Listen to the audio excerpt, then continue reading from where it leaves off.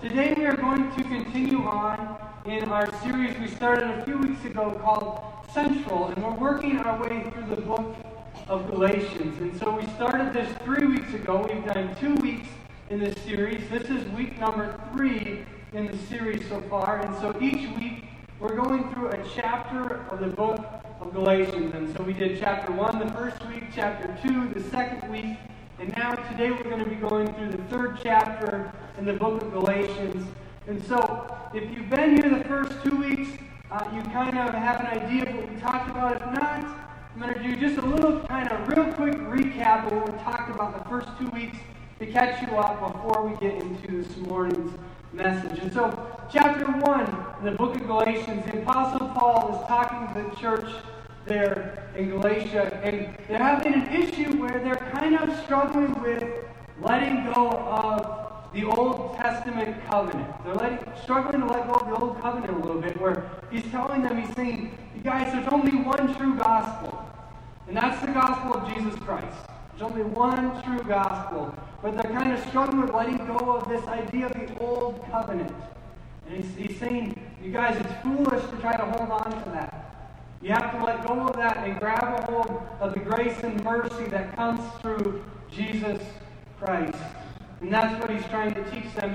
And for us today, we learn that, you know what, there's many people that are still trying to kind of hold on to that Old Testament covenant as well. But yet we need to grab a hold of the grace and mercy that comes through the covenant of Jesus Christ. And then 2 weeks ago in the 2nd chapter, we looked at the point of that responding to the gospel literally means to give yourself away. That was one of the things we looked at. Was responding to the gospel means to literally give yourself away. And we talked about this idea of being justified. And we're going to look at that a little bit more today, of being justified somewhat, as we look at chapter 3 of Galatians here as well. But in chapter 2 and verse 20, Paul says this. He says, it is no longer I who live, but Christ who lives in me. He's making this point that when we are born again, when we give our heart to the Lord, we now belong to who? To God. Saying, I no longer belong to myself, I now belong to the Lord. And so, I have a question for you this morning. Is there anything that you find impossible to do? Is there anything you find impossible to do? Right? Yeah, I think most of us would agree. There's things that we see and we find that are impossible for us to do. Right? How many of you this morning, you'd be honest and you go, you know what, it's hard for me to do a push-up. That's difficult for me to do. Or how about, is there anyone in here this morning who goes, you know what, maybe I can do a push-up, but it's hard for me to bend over and touch my toes without bending my knees. Maybe that's one that is tough. You know, the flexibility just isn't quite there anymore. Did you know that it's actually proven that they say it's actually impossible for someone to tickle themselves? Like, even if you're the most ticklish person in the world, they say you're not able to tickle yourself.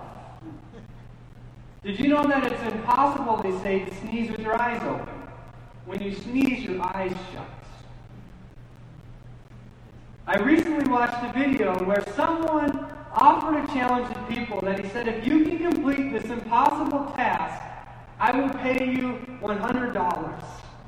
And what was the task, you may be wondering? The task was simply this.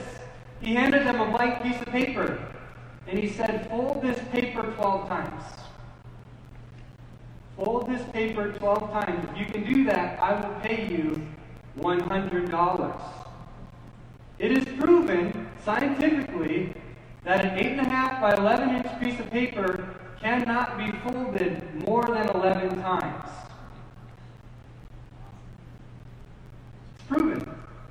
And so it went on in this video that people started to try to grab it and they started trying to fold it. And you have to keep doubling it over. You can't, obviously just fold the corner. You have to keep just doubling it down. You cannot fold it more than 11 times before you're unable to fold it again. But if they could fold it 12 times, he said, I will give you this $100 bill. But it's scientifically impossible, as I said. But if you want to give it a try, be my guest. And so this morning I would say, if you want to come up here, go ahead and try. I'm not giving out $100 bills.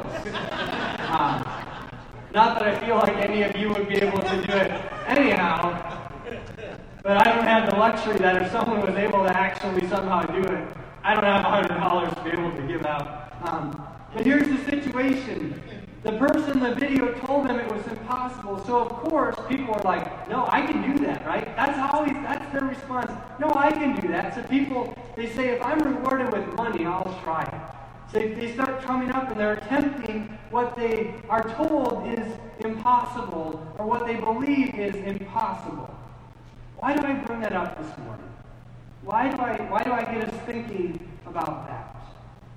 Because that's part of the problem and part of the struggle that the people in the Galatian church were dealing with.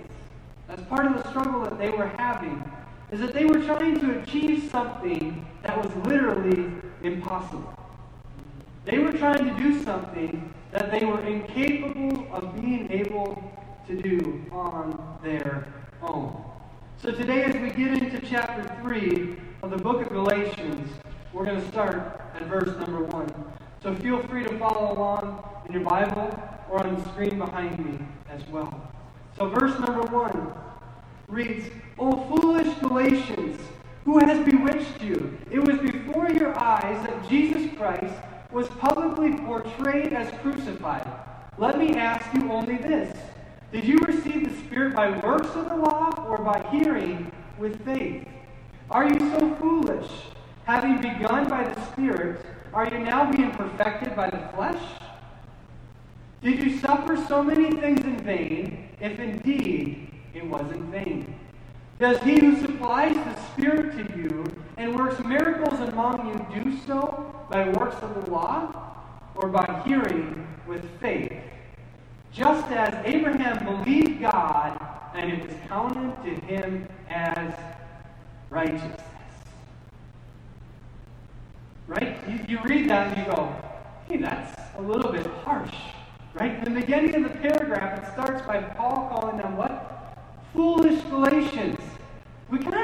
This is kind of a theme that's going on over and over again in the book of Galatians, where he's calling them foolish, or he's kind of questioning them a little bit, where he's not afraid. He doesn't pull punches when it comes to what he says to them. He calls them foolish because some of them are trying to achieve what? They're trying to achieve salvation on their own. Again, they're trying to do something that is impossible. Why? Because you and I, just as the Galatians, or just as anyone else, we have no ability to achieve salvation on our own. It is impossible. It's foolish to think that you can work for or earn your salvation on your own. And we understand that from 2 weeks ago when we looked at the second chapter of Galatians, that salvation comes by faith in Jesus alone. For those of you who were here for that message, we talked about a big word, right? And I said it earlier, justified, or justification. And it says in the Bible that we are justified through Christ. Right? We are justified in Christ. In order to be one with God, you must be righteous, holy, and perfect without sin. Right? How many of us in here are righteous, holy, and perfect without sin? Just kidding. No, right? None of us. Right? None of us here in this room are righteous, holy, and perfect without sin. So how can we be righteous enough to be accepted by God? How can we be holy enough to be accepted by God? How can we be perfect without sin? The answer is, we obviously can't. Why? Because it's impossible. Only through Jesus are we able to be seen as righteous, holy, and perfect without sin, because we have been justified through Jesus. Through God's eyes, we have been justified.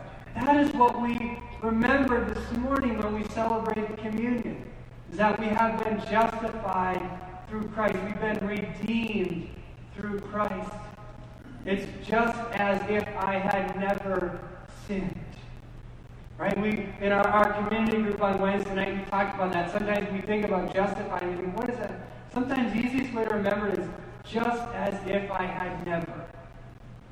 Just as if I had never. Because it can be a hard word for us to always understand. Last week I used the illustration, or 2 weeks ago, of the old school balance scale. Right? Where you have to put an object on one side and you put counterweights on the other side. And you figure out how much it weighs by continuing to put counterweights on it until it balances out. And the only way that works when it comes to justification or righteousness is Jesus on one side and righteousness on the other side. Right? We cannot put enough good works on one side to ever balance out righteousness. Only Jesus can balance out righteousness. So what is God telling us this morning? What do we learn from Galatians chapter 3 this morning? There's 3 different things we can learn this morning. Number 1, if we try to live by the law, we will fail every single time. If we try to live by the law, we will fail every single time. If you try to impress God by doing good deeds, you will fail every time. Just like in the example we gave, right? If we hold this piece of paper and we try to fold it 12 times, you are not going to succeed. It's just impossible. It's impossible to be saved by living according to the law. Do you know what it looks like in the eyes of God to just do a bunch of good deeds without salvation? The Old Testament actually shares a verse with us that clearly and vividly describes this. I'm going to share it from 2 different translations. The first one is Isaiah 64:6. Comes from the English Standard Version, the ESV. It says, "We have all become like one who is unclean, and all our righteous deeds are like a polluted garment. We all fade like a leaf, and our iniquities, like the wind, take us away."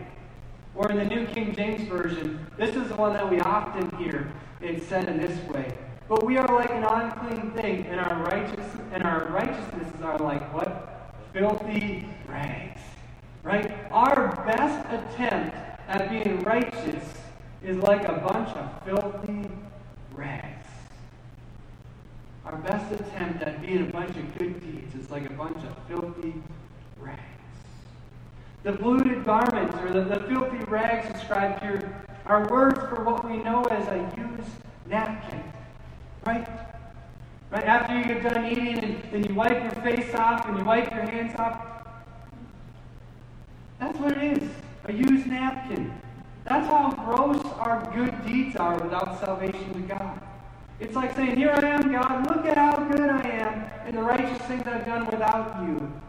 And he looks at you disgusted, as if you've shown him a used napkin. Gross. I don't think he's real impressed. Second thing we can learn is the righteous live by faith. The righteous live by faith. Looking back at Galatians chapter 3, now we're going to pick it up at verse number 10. It says, "For all who rely on the works of the law are under a curse. For it is written, 'Cursed be everyone who does not abide by all things written in the book of the law, and do them.' Now it is evident that no one is justified before God by the law, for the righteous shall live by faith. But the law is not of faith, rather, the one who does them shall live by faith. Christ redeemed us from the curse of the law by becoming a curse for us. For it is written, 'Cursed is everyone who is hanged on a tree.'" Paul states that by trying to live by the law, you are literally living underneath a curse. Because you're trying to achieve this level of righteousness in whose strength? Your own. Which you're never going to be able to achieve. The only way you can achieve the righteousness that God requires is through living a life by faith. How do we apply faith? Well, that's answered in verse 13. And that's the third thing we learned this morning. That Christ redeems us. Christ redeems us. Verse 13, Paul says this: "We have been redeemed by Christ." Does anyone know what the word redeemed means? What does the word redeemed mean? Let's say you open up a newspaper and in it there's an advertisement for a new pizza place that's opening up next weekend. And on the ad in the bottom right corner, there's a coupon for a free slice of pizza. So you cut up the coupon out of the newspaper, and the next week you go to the new pizza place and you say, I'd like to redeem this coupon for my free slice of pizza. And they say, okay, here's your free slice of pizza because you brought us the coupon. Christ has redeemed many believers in the same way. I have sinned against God. I have been found guilty of my sin. My punishment is what? Is to be eternally separated from Him. But Jesus represents the coupon that says, I paid the punishment for your sin.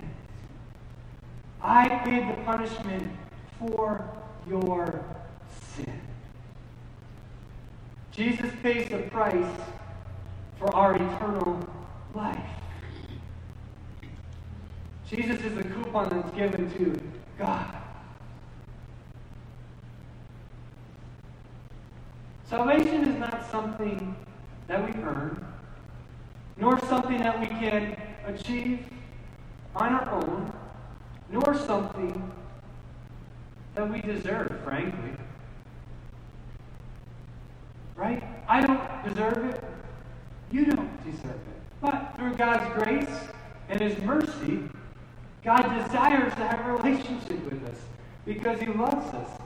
And that's why He created us. Because He wants to have a relationship with us. He wants to commune with you daily. Jesus paid for it all. And there is literally nothing that you and I can do to save ourselves. Our only hope is to put our faith in Jesus to save us from sin and the penalty of death and hell. That's the only thing we can do, is put our faith in Jesus. Because if we don't, we know what our eternity holds. It's separation from Him forever and hell. So how does this message apply to us today? What is an application for us? It's simple. Number one, we have to respond to the gospel. Responding to the gospel. So what does that mean? Maybe you're in here this morning and you have not responded to the message of the gospel yet. Maybe you have not given your heart to the Lord. And you're saying, you know what?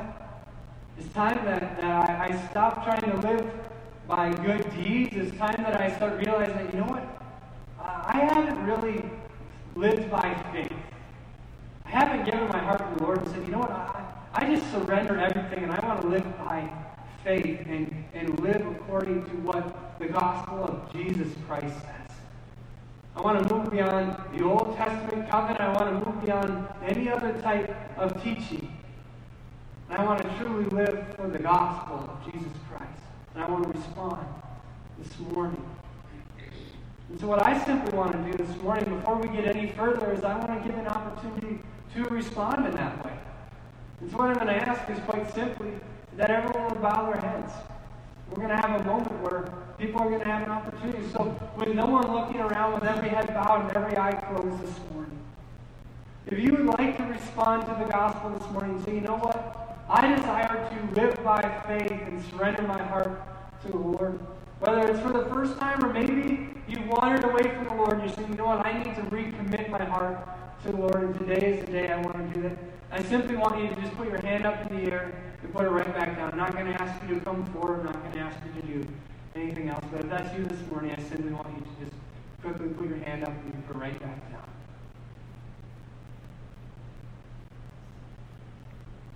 Awesome. Praise the Lord. Awesome. Thank you, Jesus.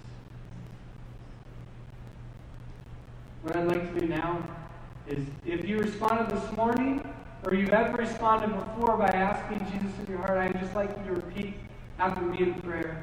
Dear Heavenly Father, I thank you for sending your Son, Jesus Christ, to this earth to live the perfect life, to go to the cross, to be the sacrifice, and pay for my sins. I give my life to you from this day forward.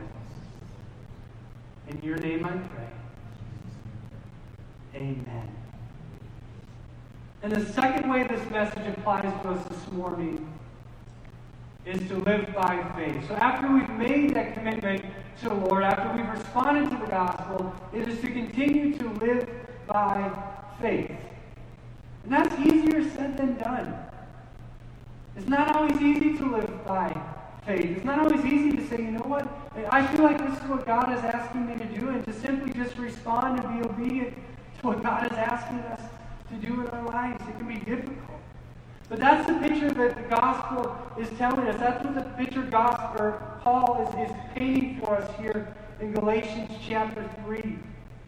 Is that in order to live gospel-centered lives, we must respond to the gospel and we must live by faith. Why? Because the gospel is the good news. And the good news is how people come to know who the Lord is through a relationship with Jesus Christ. We must respond, we must live by faith. And so this morning, Rachel, if I could get you to come back up and just be on the keyboard. We're going to close out our time this morning with prayer.